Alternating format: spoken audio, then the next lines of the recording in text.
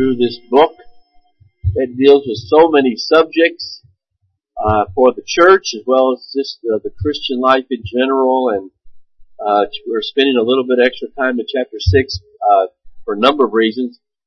It covers just a host of subjects in some way, but also because it is so prevalent, it's needed today.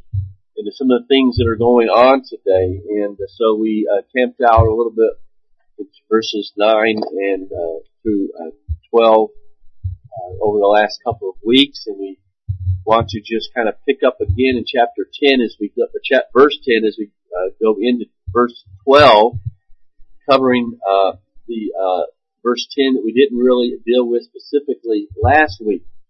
But by way of review, we saw that sexual sins are some of the most damaging that man has had to battle since the beginning. The Bible speaks about these things either as if in the accounts as they're given, we see people falling into these sins, or as we're seeing in our text, as Paul specifically addresses these things. And one of the reasons for that is because it is one of the sins that mankind so easily falls into. It's something that we see. When we get these things wrong, society crumbles. And that's why it is something that's so prevalent today. We also saw that there is to be an acceptance of one's gender, and it is a role for both men and women. It is the height of arrogance and sin to say, I will not live my life and identify myself by the way God has made me, and that is something that causes great destruction in one's life. And so men are to embrace and act like biblical men, and women are also to embrace their God-given roles, and it is a particularly serious sin when we confuse those roles. So we have tried to deal with these things over the last couple of weeks. We begin to define more clearly these sinful lifestyles that are listed in verses 9 and 10. They cannot describe Christians. It doesn't mean that a Christian can't commit these sins, but they cannot be lifestyles. A Christian will not live a lifestyle that can be described in these sins.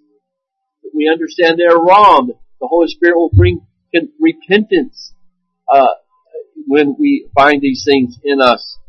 And so in one sense, all these sins are a result of confusion when it comes to who God is. It is to any of these sins, we can look at that and say, when you commit these things, you are forgetting who you are, what God has made you. You have forgotten that you are here to serve the Lord with all of your heart, mind, body, and soul, and to love your neighbor. And all these sins, in one way or another, are a sin against these things. It's sin against who we are. Every one of these lifestyles is a failure to love God or your neighbor or yourself as you should. And ultimately, it is the only way to fulfill the law of God and what defines sin. In other words, if I am to love God with all of my heart and to love my neighbor as myself, you read each one of these and it's very easy to see how they fail in one way or another. I mean, take stealing. If I steal, I am putting myself over others. I am putting myself over God. I am not doing them good. I am doing them harm, right? So that's probably one of the most obvious ones. And all these can be used like that. I think then that all this deals as effectively as we can, all the things that we've been dealing with over the last couple of weeks, deal as effectively as we can. Not that a whole lot more can be said, but as effectively as I can right now with the whole problem of homosexuality, same-sex attraction. Going on in any more detail, I think really, in one sense, is unnecessary, since the issue isn't just the act, but the fact that it is a refusal to accept the roles God has ordained from the beginning. In other words, once I understand that how God made me and the roles that He has defined in Scripture is what I want to do in order to please Him, then I'm not going to have any problem with any of these sins. I mean, I might have temptations and struggles, but I clearly understand how to view these things.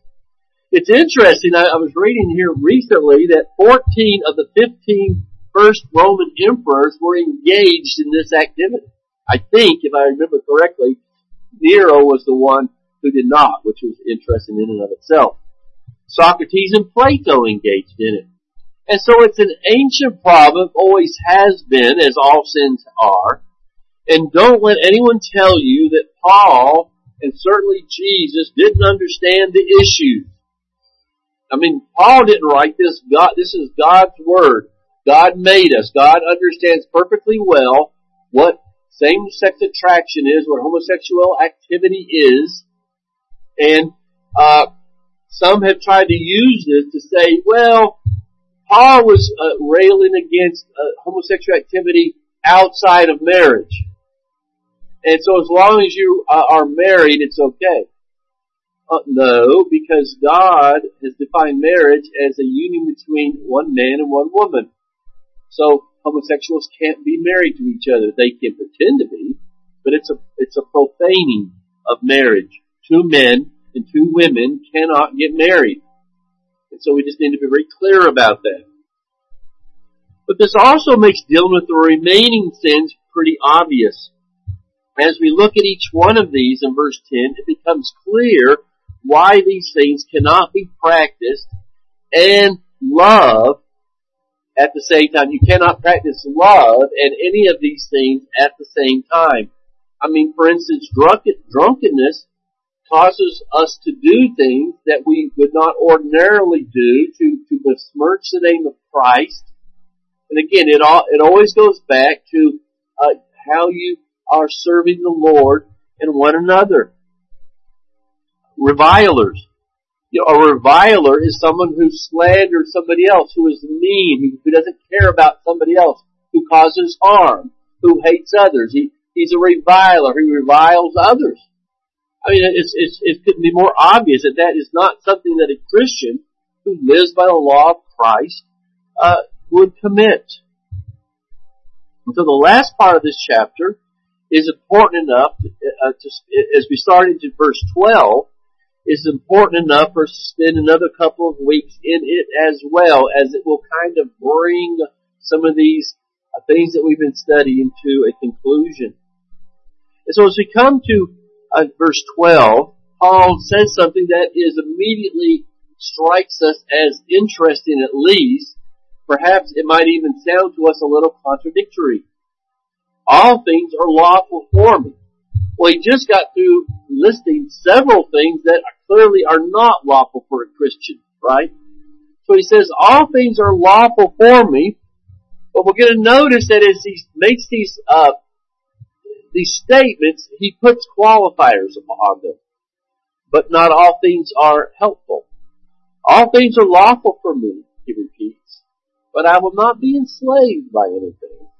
And then we'll get into this more next week, but he makes another statement that is interesting. Food is meant for the stomach, and the stomach for food, but God will destroy both one and the other. So it's an extremely interesting, and also I think an extremely important text of Scripture, because it as I've entitled our sermon today, Christian Freedom, it helps us understand how we are free in Christ, and yet that we still are under a form of law. We are under the law of God, but what that law is something that Christians have debated for 2,000 years, and we want to begin our study with that as we move through the book. That we will find in chapter 8 and chapter 10, we'll be coming back to this, chapter 9, to this subject, but we will begin our look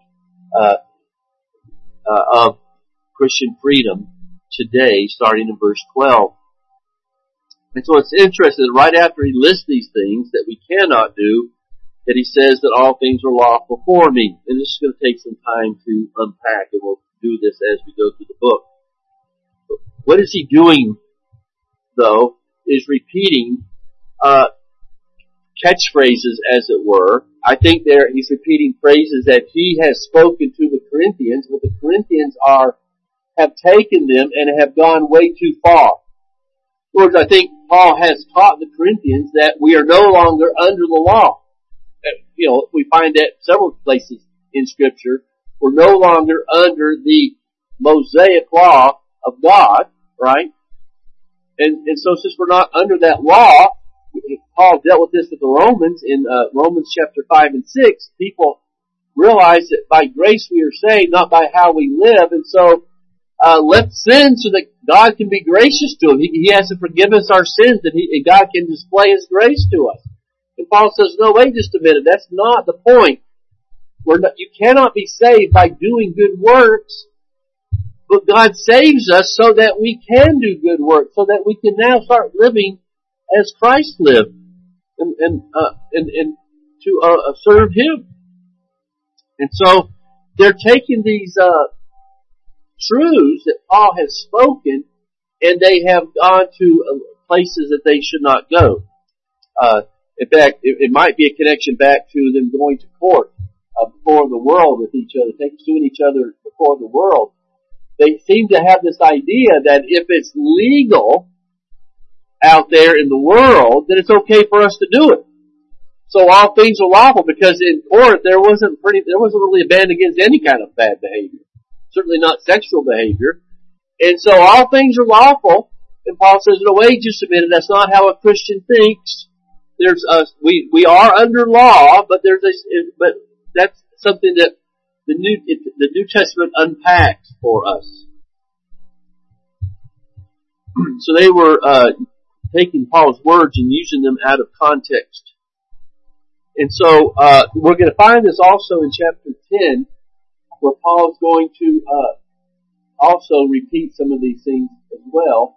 But in chapter 10, Paul says, for eat whatever is sold in the meat market without raising any question on the ground of conscience, for the earth is the Lord's and the fullness thereof. And Paul is saying, look, God created everything. Therefore everything is good, and everything is ours. So you're free to use the world, but not everything can be used in a way that honors the Lord. There are certain ways in which things are to be used. And that's why you get to verse 13. They were taking this phrase, food is meant for the stomach and stomach for the food, which is true, right? But Paul says, wait just a minute, both are going to be destroyed someday. And so there is something more important here. And I'm going to say that for next week, because that'll get us way off course. But it's a very similar thing going on here. Christian liberty is freedom from something, but not without limits. And I'm going to try to deal with that specifically today. To teach very clearly that Christianity, the Bible teaches very clearly that Christianity is not a cloak for sinful activities. So quoting, I am free in Christ, does not mean that I am free to do whatever I feel like doing. And again, that it is very often used like that, always has been by some, and certainly today, and we got to be very careful not to do that.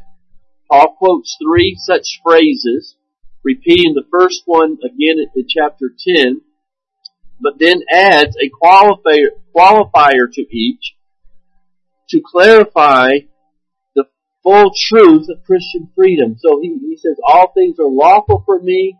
The food is meant for the stomach, the stomach for the food. And they were using that to say, look, just as food is meant for the stomach, so I can eat whatever I want to eat to satisfy my hunger. So clearly, parts of my body are meant for sex, so I can have sex because that's clearly what God created it for. And Paul's going to say, no, you are completely missing the point of what's going on. Then in chapter 10, he'll say, for the earth is the Lord's and the fullness thereof. And we just dealt with that. So, he never nullifies freedom. He doesn't say, no, all things aren't lawful for you, even though in a sense that's true. But what he does do is say, okay, all things are lawful, but there's a certain way to think about what that means for a Christian. So he never nullifies Christian freedom, but because it's fundamental to understand what Christ did on the cross and who we are in Him. Christian freedom, first of all, is that Christ has saved us from the condemnation of sin. The guilt of sin leaves us condemned before the Lord, and Christ has removed that sin in the cross, and we are free from the wrath of God. We are free from the condemnation of sin. But that's not all that Christian freedom is. That's how some want to use it. We're also been freed from the dominion of sin. When we're born to this world, we are lost in our sin. We are slaves to sin. And when God saves us, He frees us from having to be dominated by that sin. And it's funny that there are a lot of people who don't really want to deal with that. They want to just say, well, I live under grace, so now God really doesn't care what I do. He just wants me to be happy. And that's just not the truth at all. There are no good reasons to do wrong. And so, this all is connected to, I think, as I said before, probably to these lawsuits that we dealt with in earlier in chapter 6. The Corinthians appear to equate morality with legality. If it's legal, it's moral. And they're even willing to accept the legal opinions of the Corinthian judges regarding disputes among other believers. But why shouldn't we let legality dictate morality? Well, first of all, legality is set up by the world and by the civilization. And what has that got to do with what God says necessarily, right?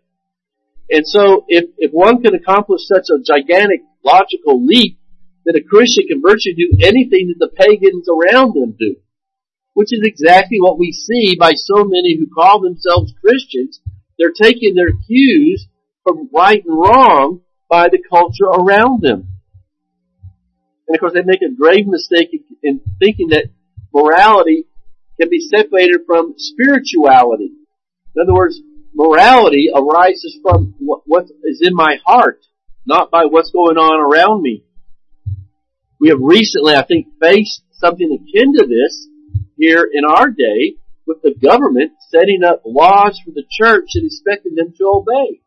The church has recently made up some laws and said, now we expect the church to obey that. And it's really prevalent in Canada right now, for instance. When the church says no, we'll let God determine what we are to do, they think they can step in and tell the church what to do. So the laws around us do not set up what is right and wrong for a Christian. Now, when the laws around us are right and okay, then we certainly want to obey them. But they don't set morality. Another instance, when a church decides that now that what was once perversion is now legalized, then it becomes okay. And we see a lot of churches are doing that today. 30 years ago would preach against homosexuality. Now, because the atmosphere is different and it's been legalized, there are those who say we should not preach against that. We should embrace them. So you see a very similar thing going on today. I think this is what was going on in the Corinthian church. But obviously, all things being lawful for us can't include verses 9 through 10, right? So he must mean legitimate things, all things that God has told us is okay. Paul explains this in Romans 6. So as we read this, keep it in mind our text. I think this will help us understand it. We know that our old self was crucified with him in order that the body of sin, and let's read that as that the body of sin that I was born with, that controlling nature of sin, that it might be brought to nothing, so that we would no longer be enslaved to it, for one who has died has been set free from sin. So that's the essence of Christian liberty, that I no longer have to be dominated by sin that will destroy me. It tells me that this is fun, that I'll be better off doing this. But God who created me says, no, if you live like that, it's going to destroy you both now and in eternity. And we've been freed from that. Starting in verse 12. Let not sin therefore reign in your mortal body to make you obey its passions. Do not present your members to sin as instruments for unrighteousness, but present yourselves to God as those who have been brought from death to life, and your members to God as instruments of righteousness. For sin will have no dominion over you, since you are not under law but grace. So now Paul kind of helps us understand that we're not under law, and we are under grace, but what that means is not that we've been freed to just do whatever we want to do, but we've been freed to live as God intended us to live, and if we will, by faith, believe that God loves us, we'll find out that I have to have all these pleasures of the flesh, that I'll be a lot happier if I live the way God told me to do it. We've been freed from the lies of Satan. The way that we sometimes have put it, that we are free not to sin, whereas before all we could do is sin. Before we were saved, all we could do is sin, but now we've been freed so that I now can serve the Lord with a good motivation and be happy in Him. Titus 2:11, I think, says this very well in verse 12. For the grace of God has appeared, bringing salvation for all people. Training us. So the grace of God has appeared. Obviously, he's referring to God's grace in giving us His Son to pay the penalty for sin, to be righteous because we could not be. So that's what has appeared. God's salvation from sin, right?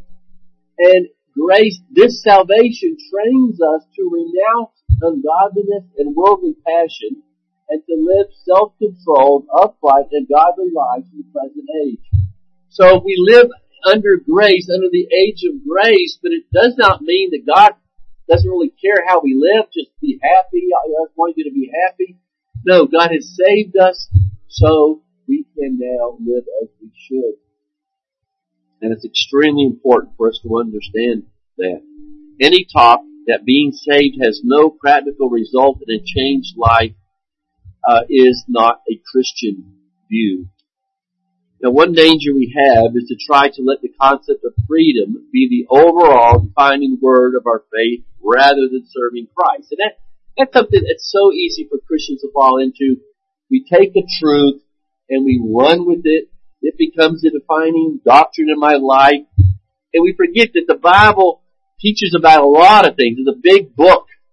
And we have to be well-rounded and well-grounded in our theology. We can't just take a few doctrines that we really like, and that kind of becomes what defines us, because that doesn't lead to anything good either.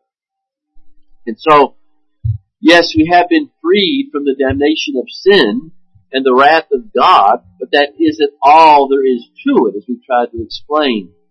We have been delivered from a life that serves only self, and that will end up in death. And we've been delivered unto a life that can now serve God as it is intended. So we need to go around speaking of freedom to serve. Not just freedom from hell and death, not just freedom from pain or freedom from the different things that sin causes. We've been freed so that we can now serve properly. Certainly not we're free to do as I want. Now, I've heard people say, and I agree in a sense, and again, it has to be qualified, there's a sense in which a Christian, as a Christian, I should be able to tell you, yes, do what you want, and that's okay. Because as a Christian, our wanter has been changed. Right? The problem is that, yes, I have been changed so I want to serve the Lord, but in this life I still have remaining sin. And so, I also want to please the flesh. I'm still tempted to do wrong. So yes, as a Christian, we do as you want, as long as what you want to do is serve the Lord and glorify His name. But understand that not every urge and feeling and thought you have is good. So we have to always be careful there as well.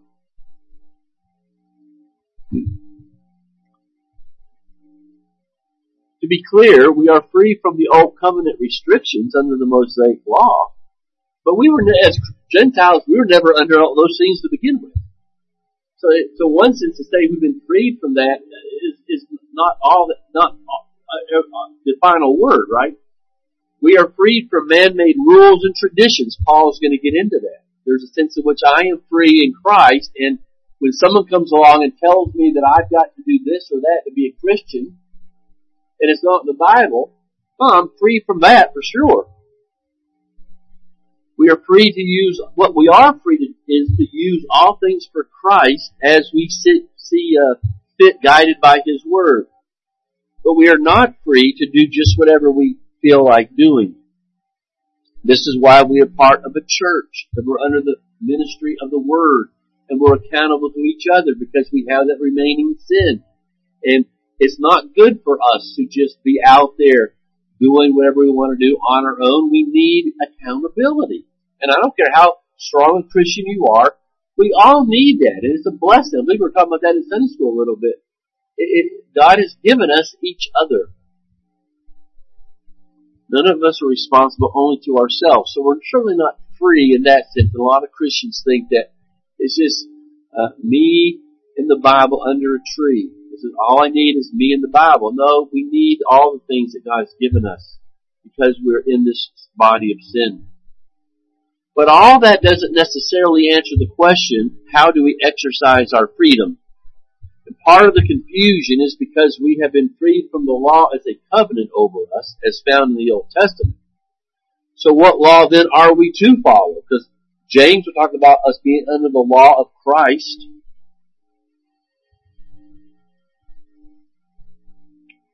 Is there a list that we are to follow? And there are those who say, well, yes, we're under the Ten Commandments, and so they have a list, and you are to follow this list. And if so, why don't we just stick to the Mosaic law, which is what some do? They think that, well, the Christian, we've heard the phrase, the law leads us to Christ, and then once you find Christ, Christ brings us back to the law. That's how we're to live. Well, no, I don't believe that's true at all. I believe that Christ has become our law. And I'll just kind of say this up front and try to support this as we go through the book. I believe our law, Christ is our law in that now I want to serve Christ. I love Him supremely. I want to honor His name above all else. So now my law is, what can I do in this world that God has given me, in this life that God has given me, in this situation that God has given me? How can I take all this and use it to honor the Lord? And once that becomes my driving motivation, I don't need a list. I just need to love Christ supremely. Now that's a mouthful. And that's hard to do, but I think that's the ultimate goal of what we're looking for. So I don't think Christ takes us back to Moses in order to learn how to be holy. Christ is our example of what holiness is. Now that doesn't mean that the Ten Commandments don't have profit. And they can be helpful, and I'll do a little bit of that in just a moment. But I believe Paul's explanation gets to the heart of New Covenant theology, and by that I mean, how do we live as Christians in this day and age? What is our law? What is the rule of life? And so in a sense, I believe he is expounding on Jesus' words of loving God with all of our being and our neighbor as ourselves. Whatever serves to glorify God and whatever is good for our neighbor and ourselves will fulfill the law of God. What we find is that this isn't seen in a black and white list that we are to mindlessly follow, but it is to an extent left up to us to work out in love. And a lot of Christians don't like that because that's hard work. You see, if someone says, look, here's a list, this is how you can do these things, but you can't do these things, well, at least that's easy. I know what my duty is. I know what I can't do. I might not like it, but I know what I'm supposed to do, right? But it's hard work to say, okay, look, love Christ with all of your heart and go out and take the things that you find in life and figure out a way to serve Christ in those things. And that's difficult. But that's maturity in Christ. The gospel always keeps our focus where it needs to be. Am I doing what Christ did for me when He died for me?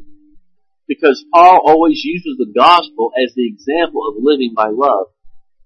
This means there's work for us. The Christian life is not just following 10 commandments. There's much more involved than just that, for sure.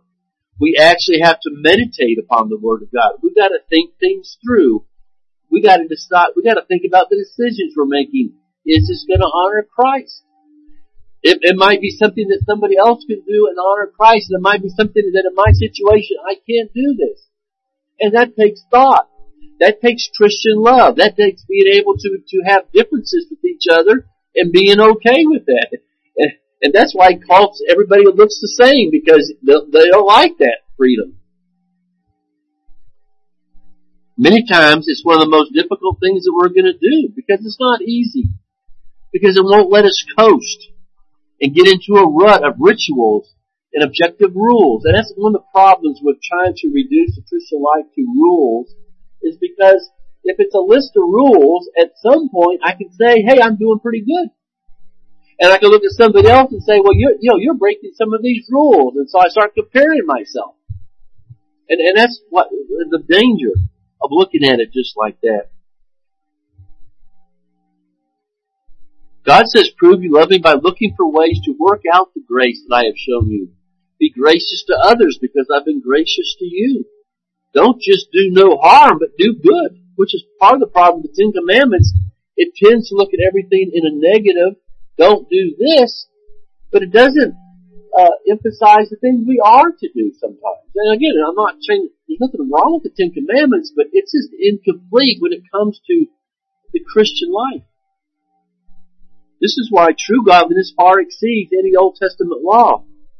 Leon Morris says that while many things aren't expressly forbidden, their results are such that they must be ruled out by those who love Christ. There are just some things we will not do because it won't serve the cause of Christ. Immorality, obviously, would be an example of that. And so as we look at our text in verse 12, this is not what Paul is saying. All things are lawful for me, but not everything's helpful. So those things then, at that point, are something I shouldn't be doing. All things are lawful for me, but I will not be enslaved by anything. So there's qualifiers on all these things we'll get to here in just a second. The first test, he says, is does it honor the Lord? Does it help build the kingdom? Not all things are helpful. Not all things are helping the cause of Christ. You might think of a child or a teen who focuses on what he is not to do. It doesn't matter that there's all the things he can eat. When you tell a child you can't have anything in that cookie jar, all he fixates on is that cookie jar, right? And that's exactly what the world does. God's law is written on their minds and their conscience, and they know that these things are wrong, and it's because it's wrong, it's what they want to do, because that's what sin does. It causes us to rebel. The question instead should be, what can I do to serve the Lord and serve others? See, the first question is selfish and immature. What can I do? It's not about what I can do, it's why are these things off limit? But the Christian says, my good God put these things off limit because they will ruin me. They will not bring me what they say they will bring. And as we said last week, once we have been given light in life, our whole understanding of life fundamentally changes from serving ourselves to serving the Lord. And Paul tells us that when he judges his activity, he asks, first of all, will this help in evangelism? Will it help in building the church? How will it affect me spiritually? Is it helpful? And if it's not helpful, he says, I don't care what anybody else is doing. I can't do this. So to miss his point here will either lead to dreadful legalism, where our faith is reduced to following rules, and that will in turn lead to endless comparison with others, which will lead to elevate a view of ourselves. We start comparing ourselves to others, and so either we think I'm doing pretty good compared to that person, which has no bearing on anything. Or we think, boy, I just can't live up to that ideal, and we become depressed and we give up. Because you're looking at everything in the completely wrong sense. Or it could lead to antinomianism, as it is with the Corinthian church, and they just cast off any attempt to be conformed to the image of Christ. Just serve yourself, because that's what the world's doing. And that just dishonors the testimony of Christ and the church. It causes others to follow your example. It does great harm to the faith as well. And so does this activity help what we are trying to do for the Lord? And if not, then we need to evaluate that very closely. Secondly, he says, will I end up serving it? I will not be, all things are lawful, but I will not be enslaved by anything. And so he qualifies Christian freedom by asking, is it something that serves me in serving Christ, or is it something that I will end up serving? And if it's something that I'm going to end up serving it, that I'm going to become addicted to it, then something's wrong here. We'll look at 1 Thessalonians 4, starting in verse 3.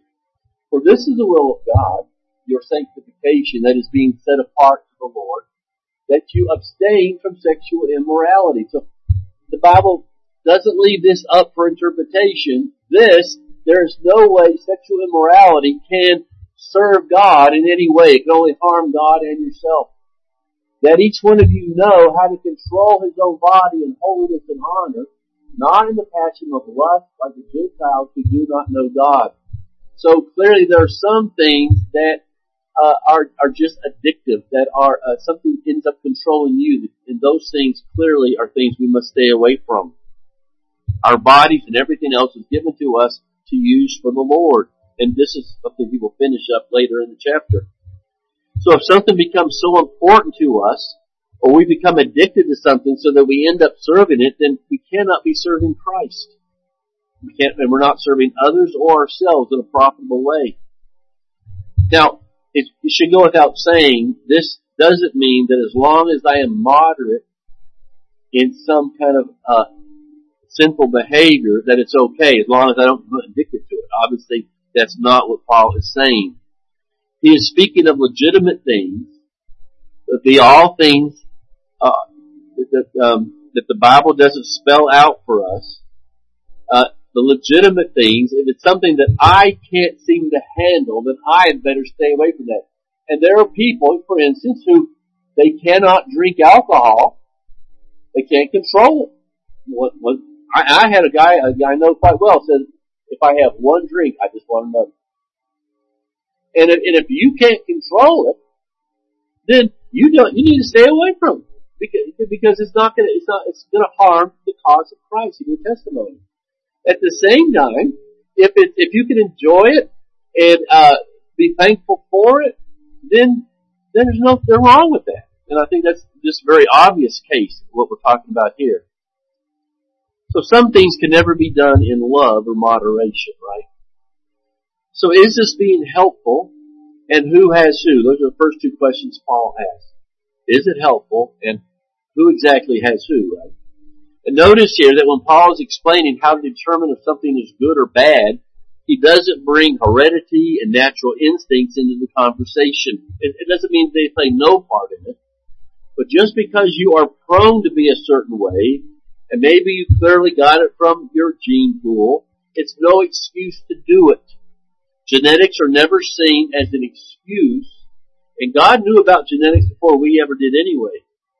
Unfortunately, modern men doesn't believe in the Bible. It's God's Word, and it's written by man, and they didn't understand these things. So we can ignore what the Bible says about all these things. Well, that's just liberalism. God knows about all these things when He wrote His Word. And so the reality is the question, who do you love more? Do you love the Lord enough to say no to the first thought or the first emotion that pops into your mind, to that urge that constantly creeps into this situation or that? Do I love Christ enough to be able to stop myself and not do what is wrong? he is saying that he is not going to limp through life. This is Paul. He's saying, I'm not going to limp through life, constantly making excuses for my behavior, but instead I'm going to figure out how to exalt the Lord even when my body and the old man screams not to. Another way of saying this is that only Christ should be controlling us, which Paul says over and over again. No substance, no lust, no desire, whether it's legitimate or not, should ever be controlling me. I don't live for those things. They are to be my servant to serve the Lord, or stay away from it. And that's completely against what the culture is telling us today. Those who say that I do this because this is who I am are in essence saying I'm doing this because I'm a sinner and it's okay. That's how God made me. But you cannot use your fallenness to be as an excuse to sin. We're just about done here. But I started late. It wasn't my fault, right? So it's just so how it is. But I'm just about done. The third qualifier is, or we find over in First Corinthians 10:23. All things are lawful. So there's the third time Paul used that. But not all things are helpful, which he's already said. Then he says all things are lawful, but here's the third qualifier, but not all things build up. And so we might apply that to how does it affect those around me. Here we're told to look at how it will affect those around me, especially the brothers and sisters in the faith. Does it edify? Does it help somebody? Or is my behavior hurting somebody? And that should be an obvious qualifier to us, right? We'll deal with this more when we get there, but the question isn't necessarily, is this on the list or is it off the list that the Bible has of things that we can do? But is it always the appropriate thing in any given situation? In other words, there are times when what I do affects somebody adversely, and if that's the case, then I got to be very careful about that. In the first two cases, some things hinder the cause of Christ and adversely affect us and should be avoided. Here, the activity hurts those around me. And just by way of example, we'll get to this in chapter 8 with meat offered to idols, right? There's a sense in which Paul says, you can pray over that meat, you can do any kind of magical chant, whatever the heathen wants to do, and we know that there are no gods, so that meat hasn't been changed at all. Eating it or not eating it means nothing. As a Christian, we understand that. But if there's a weak Christian who still, struggling with idolatry, and that meat has been used in a pagan practice, and they think that by you eating it, you're participating in idolatry, then you're hurting them if they see you eat that. So don't eat it in front of them, right? So think about what's going on around you. Your weaker brother hasn't quite understood this, and they would take it the wrong way. And so under those circumstances, there are times when it might be lawful, might be okay, but there are times when it might not be. So what is the common ground in all three qualifiers? And with this I finish. The main concept that makes something right to do or wrong to do is whether it serves the purposes of Christians, the purposes of Christianity, the purposes of Christ. Yes, the Bible sometimes lays it out very clearly, right and wrong, and that takes care of it. But it doesn't do that in everything. And again, I think it's purposeful so that we don't, if every activity was regulated for us, we would not be thinking. We would just do our duty. We wouldn't have any reason to think about it.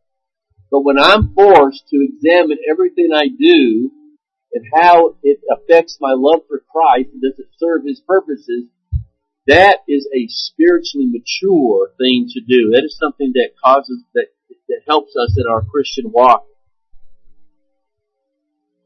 Yes, some things are listed to give us some idea of how to judge everything else. But like verses 9 through 10, it gives us an overall, those are obvious examples of what we've been talking about. But we don't ever have a complete list in Scripture because as Christians you shouldn't need a complete list. You shouldn't need a detailed list of what you can do and what you can't do. So verse 12 is the list, I believe, the law for Christians. If we're mature in our love for Christ, we will start living more and more for Him and not for ourselves. And more for others and not for ourselves. The law here, with Paul's qualifier, verse 12 to me, if you get that right, and there's other, we'll see here in just a second, there are other verses that are helpful here too, but if you get this right, you begin to understand what being a Christian is all about. It's not just certain moral behavior. It's a heart attitude. It's a life driven by the right kind of heart. All these Corinthians heard is that they aren't under law, that they're free in Christ. And they ran with that half-truth into all sorts of wickedness. And so with this in mind, we'll finish by looking at some verses here in 1 Corinthians 10:23.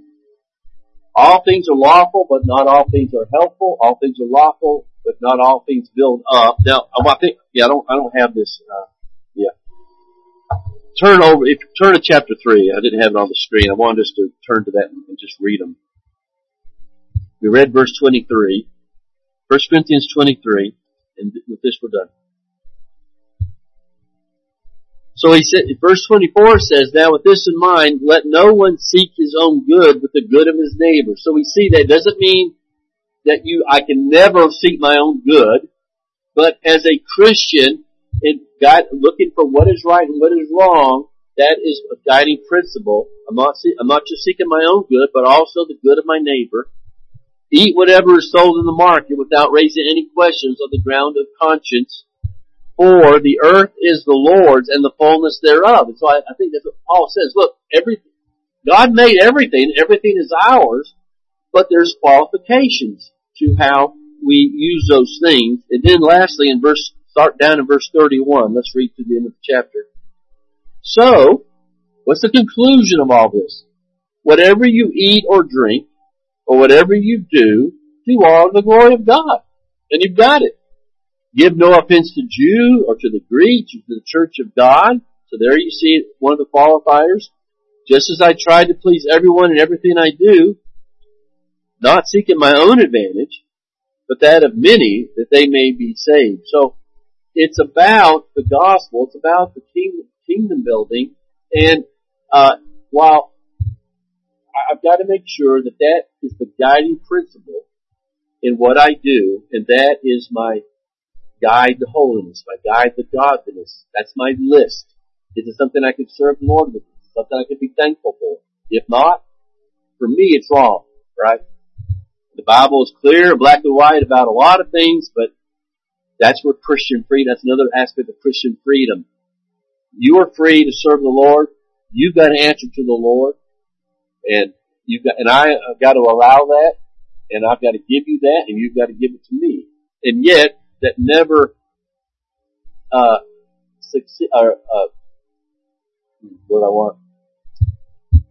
yet, where the Bible does make it clear, we have to accept that. And we do hold each other accountable to those things the Bible does make clear. I know I covered a lot of stuff in there. It's a vast subject. It's an important subject, and I hope that we have at least laid a foundation as we move forward in the book. Any questions or comments?